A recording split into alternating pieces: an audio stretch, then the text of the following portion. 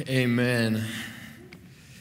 Hey, before we pray and get into our passage, I want to do maybe a quick little preface and just give a kind of a warning, all right? So if you've read through Judges, you might know that the story that we're getting into tonight is a little bit strange. And just to be very blunt and honest with you guys, it's a pretty graphic story.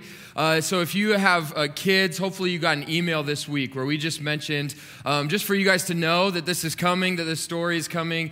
But I also just wanted to say, just to be honest, for some of you, if you have any past or history with abuse or anything like that, that's kind of the center point of this story. And so I just don't want you to be surprised as we get into that. I want you to know up front that we are going to hit some of this. And so I just want to give you the freedom. I'm going to pray here in a second. And then at any point throughout this sermon, if you ever feel the need just to stand up, step outside, or do something, you have full freedom to do that. And so there's no judgment or shame or anything if that's what you need to do tonight. However, in studying for this and in praying, I do think that God has a really encouraging and kind of hope-filled word for us tonight. It's just going to get a little dark before we can see that, all right? So I just want to give you that warning. I'm going to pray that this would be an encouraging and hope-filled time, and then we'll get into Judges chapter 19. So pray with me. Jesus, thank you for your word. Thank you, God, that you are just so good. And God, we thank you that the Bible is real and honest and doesn't hide from some of the heinous and horrible things in our world.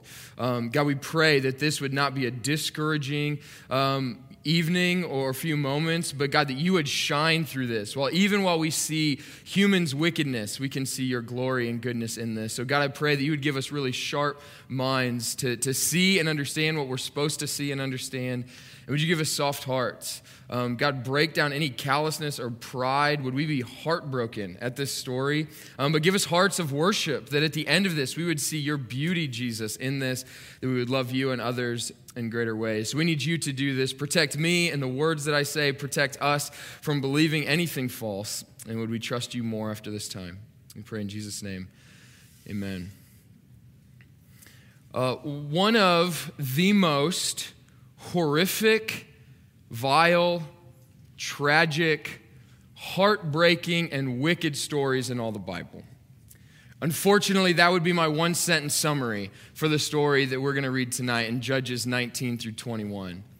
Imagine, when we read the Bible, we can sometimes think that it's this beautiful, nice, easy, great love story. And imagine you were going to watch a movie where you thought it was a rom-com or some love story, but as it unfolds, you don't find happily ever after, but you find destruction and abuse and murder. That's the book of Judges. Or maybe if you've ever, when you watch a TV show, or maybe you're watching a movie, and there's some sort of like gory scene that comes on, maybe it's like a big war scene and you see people dying or you see blood or anything, and you kind of get that like queasy feeling in your gut a little bit, like it makes you a little bit uneasy and you kind of wince at it. My wife does this all the time. If there's any blood, or we'll watch like a medical show, and if there's like a surgery and they cut into a body or something, she just like has to look away because it's just kind of too much, right? Well, that's the story in Judges 19 through 21. It's a story where we should be kind of grossed out by it. I was in a seminary class a few years ago, and we were going through Old Testament narratives. And we got to Judges, and the assignment was to read the last half of Judges before we came to class. And so we come to class one day, and a woman right away raised her hand and said to the professor, she said, I just have to be honest with you. As I was reading that final story, I literally could not finish it. She said, I started crying and was so repulsed that I literally had to close the Bible and put it away because I could not read it.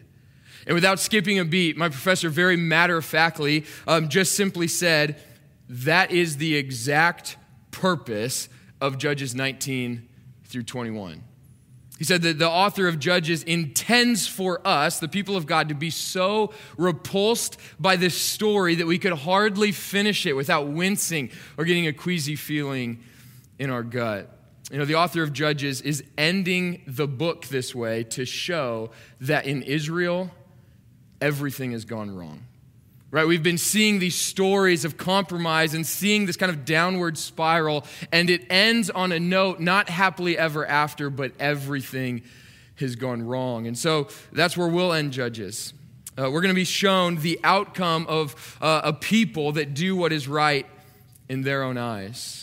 Now, before we get there, I want to just kind of prove that point, that that's what's going on here, by reminding you of the structure of Judges. So if you're new, this is, like Jared said, this is our last week in this. But we've said a number of times in this series that Judges is not written chronologically, but thematically. Or you could even say theologically. So Judges is not chronological, which is like an ordered series of events, right? And I think when we come to the Bible, we think, okay, well, if I'm reading a narrative, everything just is chronological. So we read this story, then this happened, then this happened. But Judges isn't primarily written chronologically. Some of it, for sure, but not primarily. Primarily, Judges is written thematically, or with a theme in mind. It's trying to drive home a theological point. So, after 10 weeks, what's the theme of Judges? Well, simply, I would say, Judges is teaching us that compromise leads to demise. That compromise leads to demise. That is ultimately why Judges is in the Bible. Like, the point of Judges is to prove to the people of God that if we compromise, this is where it will go. That little compromises will end up leading to demise. When we don't do what God calls us to, but we decide to do what's right in our eyes. When we compromise on things that we believe God is telling us to do, but we don't let Him govern, but we govern ourselves, this is where we finish. In week 1, we actually had a whole sermon on that. You guys remember that chapter 1 of Judges was a warning on compromise. God saying, do not compromise or you will be just like all the nations around you. Now, after a slow decline of 18 other chapters, we get to the end and we see that they compromised and therefore we see their demise. The book is written to show us compromise leads to demise. And I think that is an important word for us today. Because so often, we as the people of God can make ourselves believe that little spiritual compromises are meaningless. Right? Like, who cares if I'm just off a little bit? I know God said this, but I kind of feel like maybe I should go this way. These little compromises, and Judges is teaching us little compromises leads to a big demise of your faith and of the people of God. So with all that being said, let's finish Judges by looking at the demise of the people of God. If you got a Bible, we'll be in Judges 19 through 21. The story is pretty long, and so I'm not going to actually read a lot of it, but I'm just going to kind of share the story with you. We'll jump into different parts of it, but we're going to do this in 3 movements. All right, so we'll see the story unfold in kind of 3 ways. First, we'll see the problem in Israel. Second, we'll see the plight of Israel. And lastly, we'll see the promise for Israel. The problem in Israel, the plight of Israel, and the promise for Israel. So first, before we get to the heart of the story, we need to remind ourselves of the problem in Israel. This is the problem that's been unfolding for the last 9 weeks for us. But what's really nice is that the problem becomes really obvious when you read the story. Okay, because what happens is there's the same phrase in the very first verse of our story and at the very last verse of our story. So let me show you. Judges 19, verse 1. We see this little phrase at the beginning. It says, in those days when there was no king in Israel. That's the 3rd time, actually, that phrase has happened in just the last 3 chapters. So what Judges is building to is that the main problem that we're seeing is that there's no king in Israel. This is the kind of setting the stage for our story. Whatever's about to happen is because there's no good, godly, true king. And it's not just the beginning. If you actually take your Bible, flip a couple chapters to the last verse in Judges, chapter 21, verse 25. So that was the first verse of our story. Here's the last verse. In those days, there was no king in Israel. And now he adds on what happens when that's true. Everyone did what was right in his own eyes. So for readers, that's actually really nice, right? We've got bookends on our story. We know that everything that we're about to hear is because there's no king in Israel and everyone is doing what is right in their own eyes. They're not following God as king. They don't have a good king leading them, and so the people do whatever they think they should do. This means that they're not looking to God for truth, wisdom, leadership, guidance, but they have turned in on themselves and they're looking to themselves to govern. Dale Davis had a commentary on Judges that we've been using, and he says this.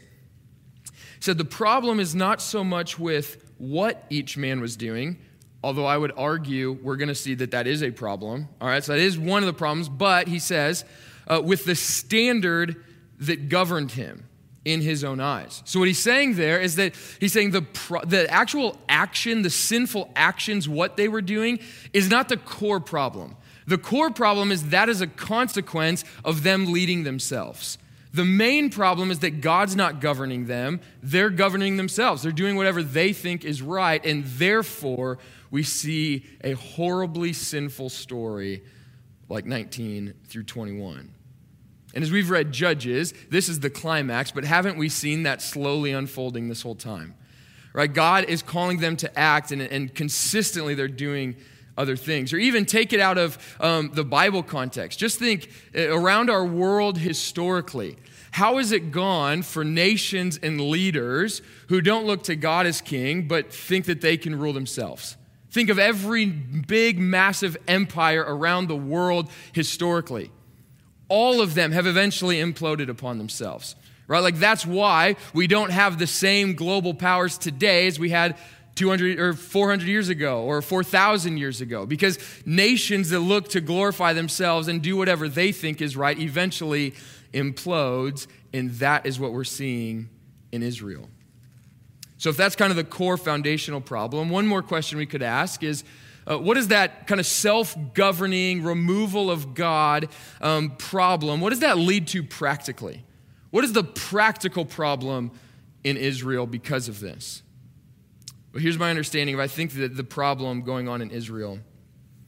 They were called to be a holy people submitted to God, but they have become a worldly people submitted to themselves. Right? Or you could say it even more clearly, they are no longer holy, but worldly. Right? When they govern themselves and remove God, they are not holy, they are now worldly. And that word holy, again, if you remember back to week 1, that was God's call for them. He said, what I want you to do is enter into this land and be holy. Right? Now, when we think holy, we might think like heavens or angels or maybe someone who's holier than thou. But the core is just to be holy is to be set apart. Okay, so you're set apart from something or you're set apart for something.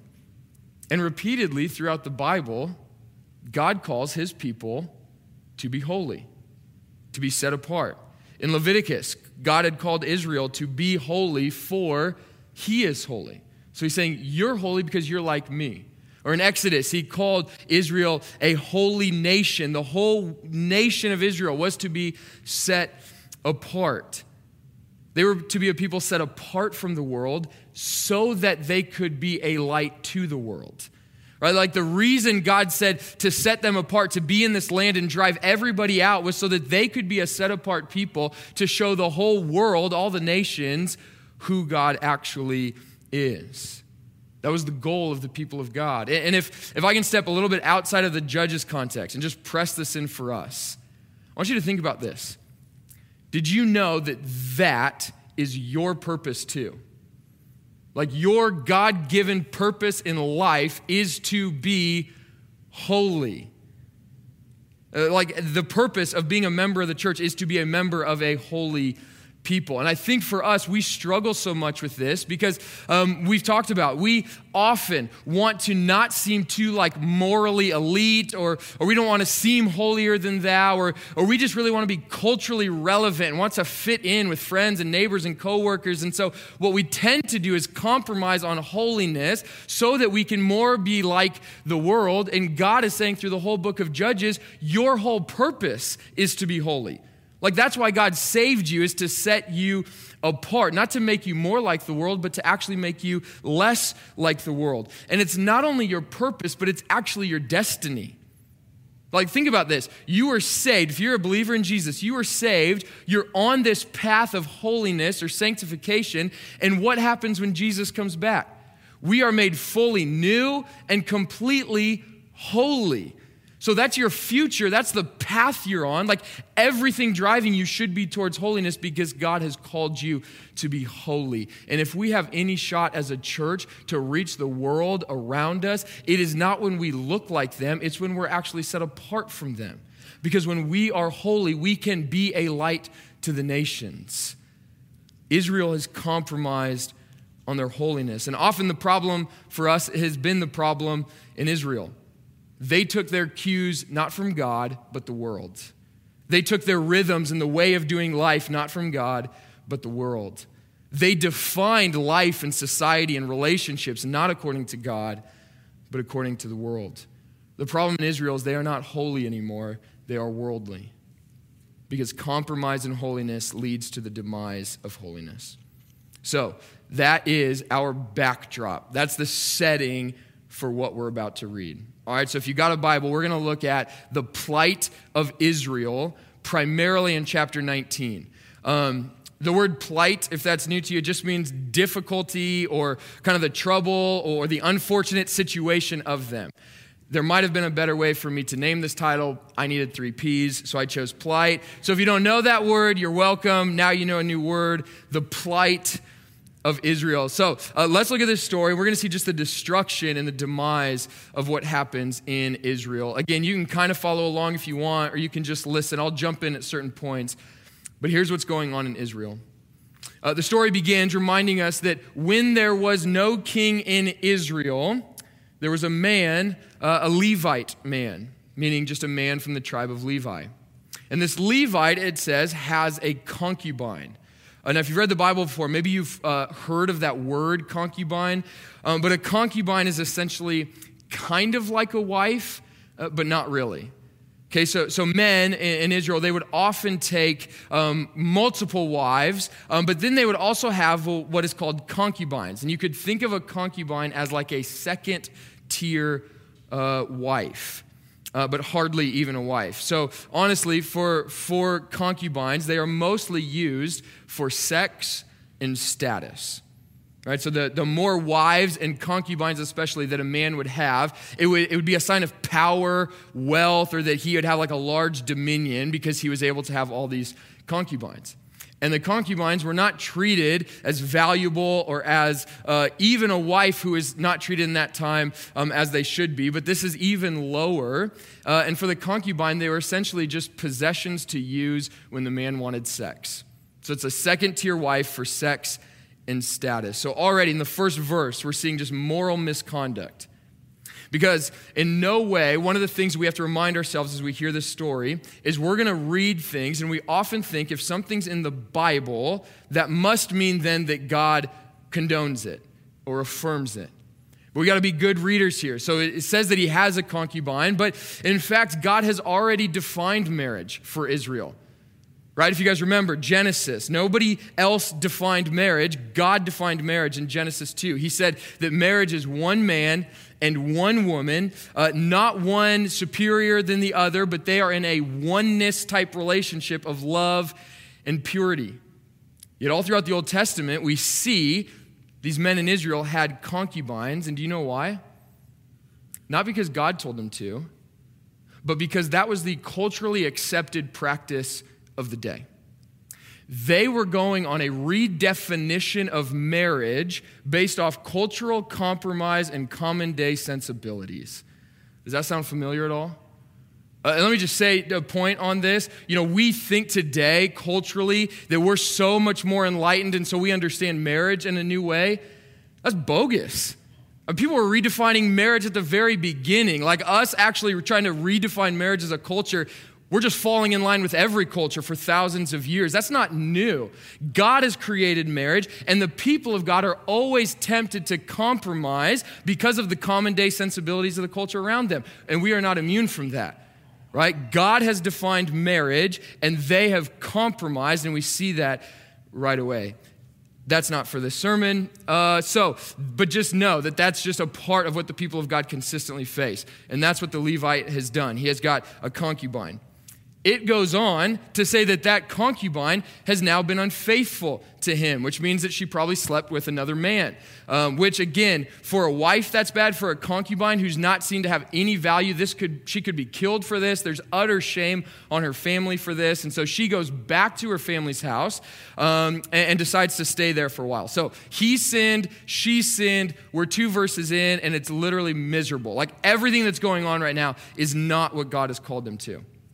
We'll go quicker. All right, so next, the Levite decides, after 4 months of her being gone, he decides, okay, I want to go get her back. So he goes to her father's house, stays there for a little bit, and then decides, we're going to go back to our home.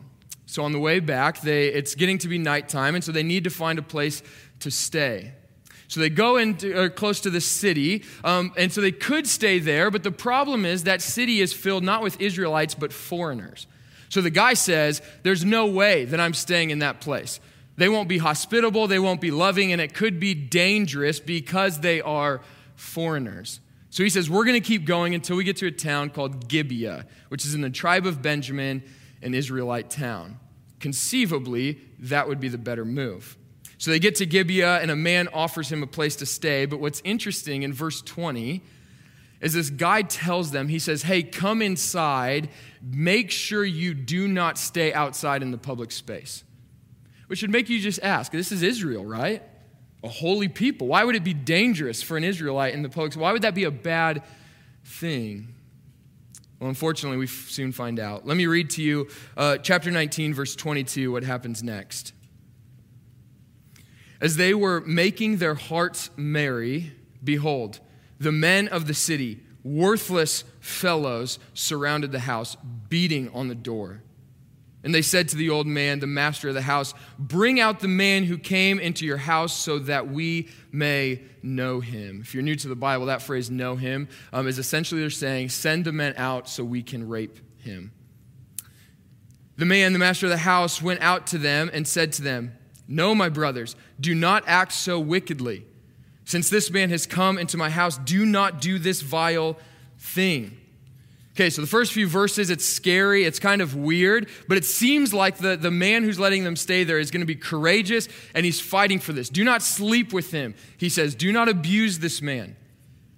Read the next verse. The guy goes on, behold, here are my virgin daughter and his concubine. Let me bring them out now, violate them, and do with them what seems good to you. But against this man, do not do this outrageous thing. But the men would not listen to him, so the man, this is the Levite, seized his concubine and made her go out to them, and they knew her, that is to sleep with her, and abused her all night until the morning. And as the dawn began to break, they let her go. Let me reiterate what I said at the beginning. This is one of the most horrific and heartbreaking stories in the Bible. And if that, even just hearing that, makes you feel that queasy, uneasy feeling, let me just say again, this is not to say that God condones this. In fact, those verses, this story is in the Bible so that we can know that God hates what happened here. He's nowhere in this story. This is happening because people are doing what they want to do, and God is teaching us that he hates this. See, the men in Israelite, they're so wicked that they see a visitor come into their town and they say, we must abuse him. We need to sleep with him. And the guys in the story, instead of protecting the women in their house, say, in order to protect myself, let me send the women out. The Levite actually seizes the concubine and forces her to go out, knowing what's about to happen to her. On every level of this story, there should be a righteous anger that builds in us. Yet the story continues. In the morning, the guy opens the door to find his concubine lying at the door, dead. Because of the abuse all night, she eventually dies at these guys' hands. The Levite simply opens the door and like an animal just yells at her and says, hey, get up, we got to go. And when she doesn't respond and he notices that she has passed, he picks her up, the body, puts her on a donkey, takes her home, and he cuts her body into 12 pieces, sending one piece to each of the tribes in Israel to show them what just happened. Here's how chapter 19 ends in verse 30.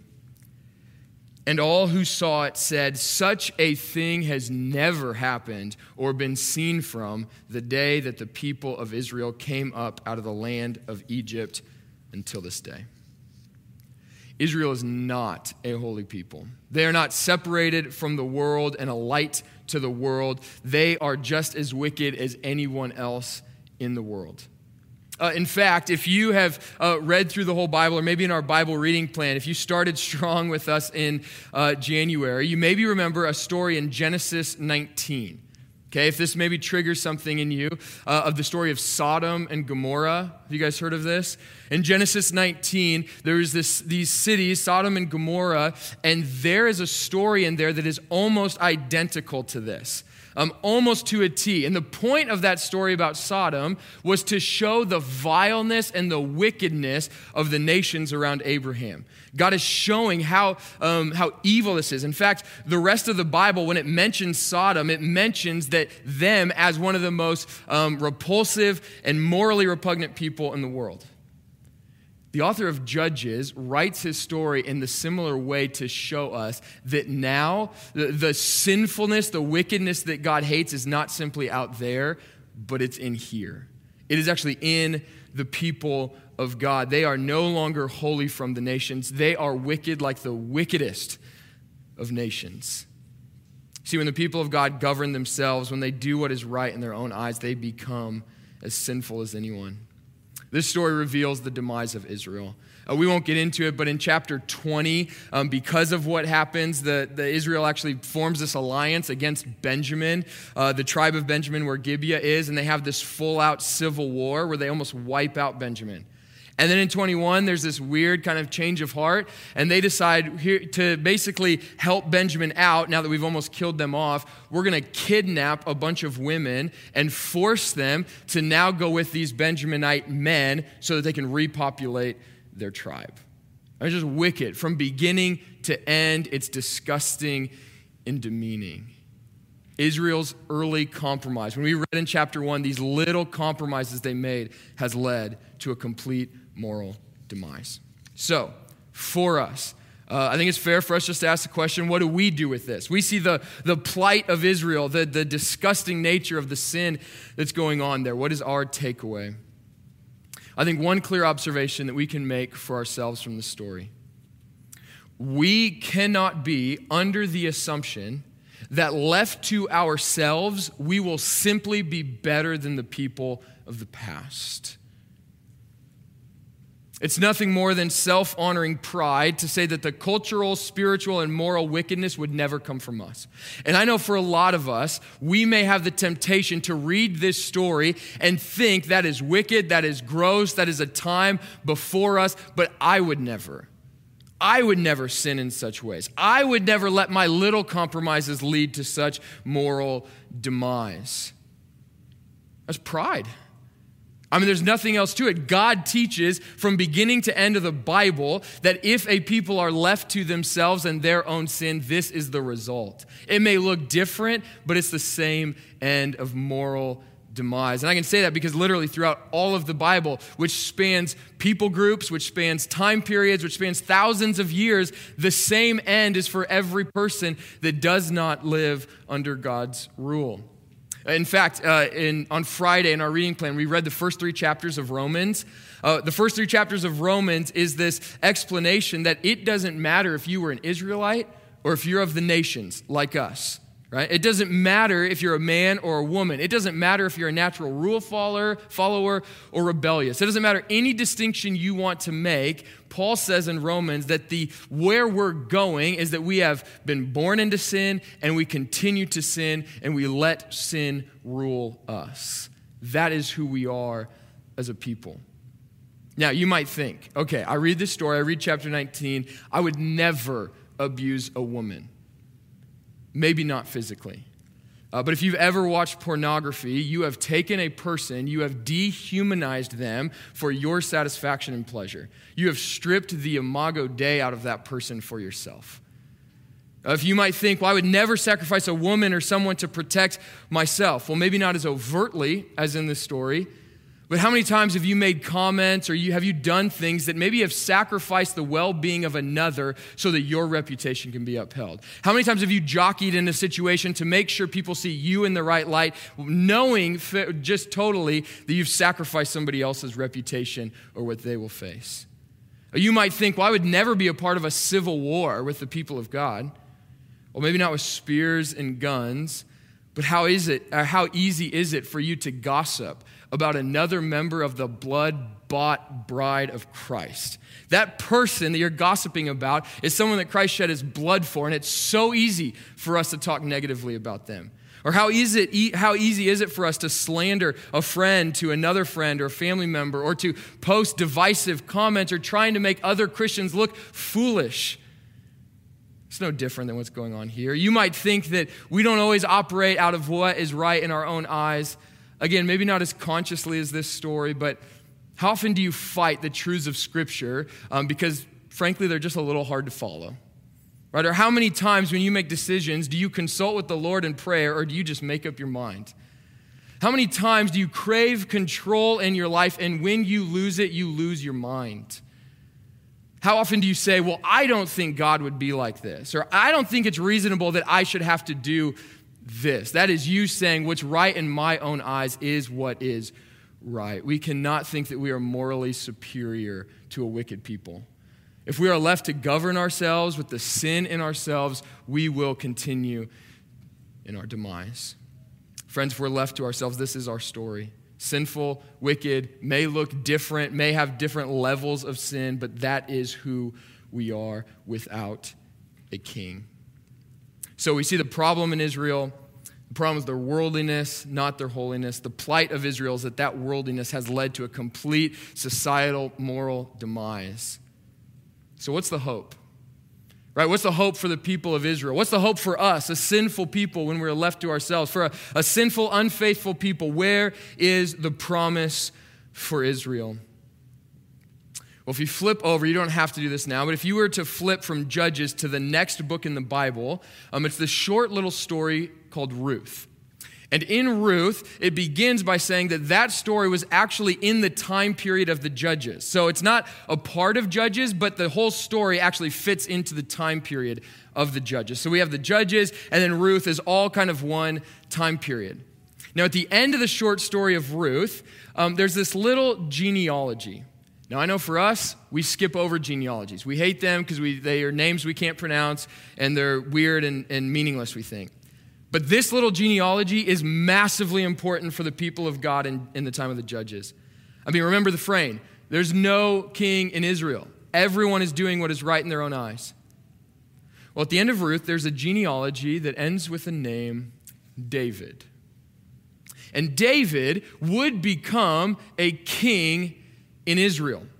And God then made a promise to David while he was king that he would have a son, that there would be another king from David's line that would rule forever. And he said this would be the true king, the good king, the righteous king, and not only that, an eternal king. That the people of God need a king. He is about to provide one through the line of David. The people needed a king to save them from themselves, to be holy for them, to not do what is right in his eyes, but to do what is right in God's eyes. And God promised David, I will send a son, a boy, and he will become the king for my people.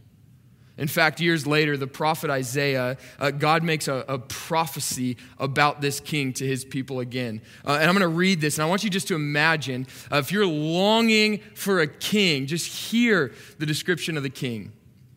Isaiah 9 says, "For to us a child is born, to us a son is given, and the government shall be upon his shoulder. No other mere man, no politician. The government will rest on this king's shoulder, and this king shall be called Wonderful Counselor, Mighty God, Everlasting Father, Prince of Peace." That is who the king will be. Of the increase of his government and peace, there will be no end. Peace will never end in his government. on the throne of David and over his kingdom to establish it and to uphold it with righteousness or justice and with righteousness from this time forth and forevermore. God is promising for his people that the king they need will come. The king that will rule the nations with righteousness and peace is coming. A king that will reside over a glorious kingdom forever. A king that would save his people and make them holy. And the benefit for us is that we are not still looking forward to a king, but in just a few weeks we'll enter into the season of Advent, which is us remembering the coming of the king. That God sent his very own son, Jesus Christ, to be the king for his people. And Providence, hear this. Jesus is not a king. He's not one of the kings. He is the King of kings. He is the Lord of lords. He is the Son that was born to rule the nations. He is the king that would reside over God's kingdom. And he is the king who came not to be served, but to serve. He is the king who is enthroned not by seizing power, but by giving up power. He is the king who wore not a crown of gold, but a crown of thorns. He is the king who didn't enter into his temple gloriously, but entered through death on a cross. He is the king who, although he was holy, was treated as unholy. He is the king who laid down his life for his people. And he is the king who conquered death 3 days later. He is the king who on that Sunday rose from the grave. He is the king who is alive and ruling today. He is the king who is building an everlasting kingdom. He is the king who rules with peace and justice. He is the king who hates the wickedness of the world. He is the king who sees our brokenness, our hurt, and he will fix it. He is the king who comforts us in our darkest times. He is the king who does not look away from injustice, but actually provides justice. He is the king who is ridding the world of wickedness and sin. He is the king who will one day welcome you into his glorious kingdom. Jesus is the king that we give our lives to. He is the king that we surrender to. He is the king who has saved us by faith in him alone. Jesus is the king who makes you holy, and Jesus is the king who ushers you into the presence of God forevermore. Providence, Jesus is our king. Let's pray. Jesus, you are so good. God, would you help us tonight to feel the weight of our sin, but see the beauty and the power of you, King Jesus. Your kingdom is not immoral. Your kingdom will never fade. Your kingdom is ruled by peace and justice and righteousness. Of your government and your kingdom, there will be no end of peace, no chaos, no anxiety, no fear, no sin, just peace and justice and righteousness forevermore.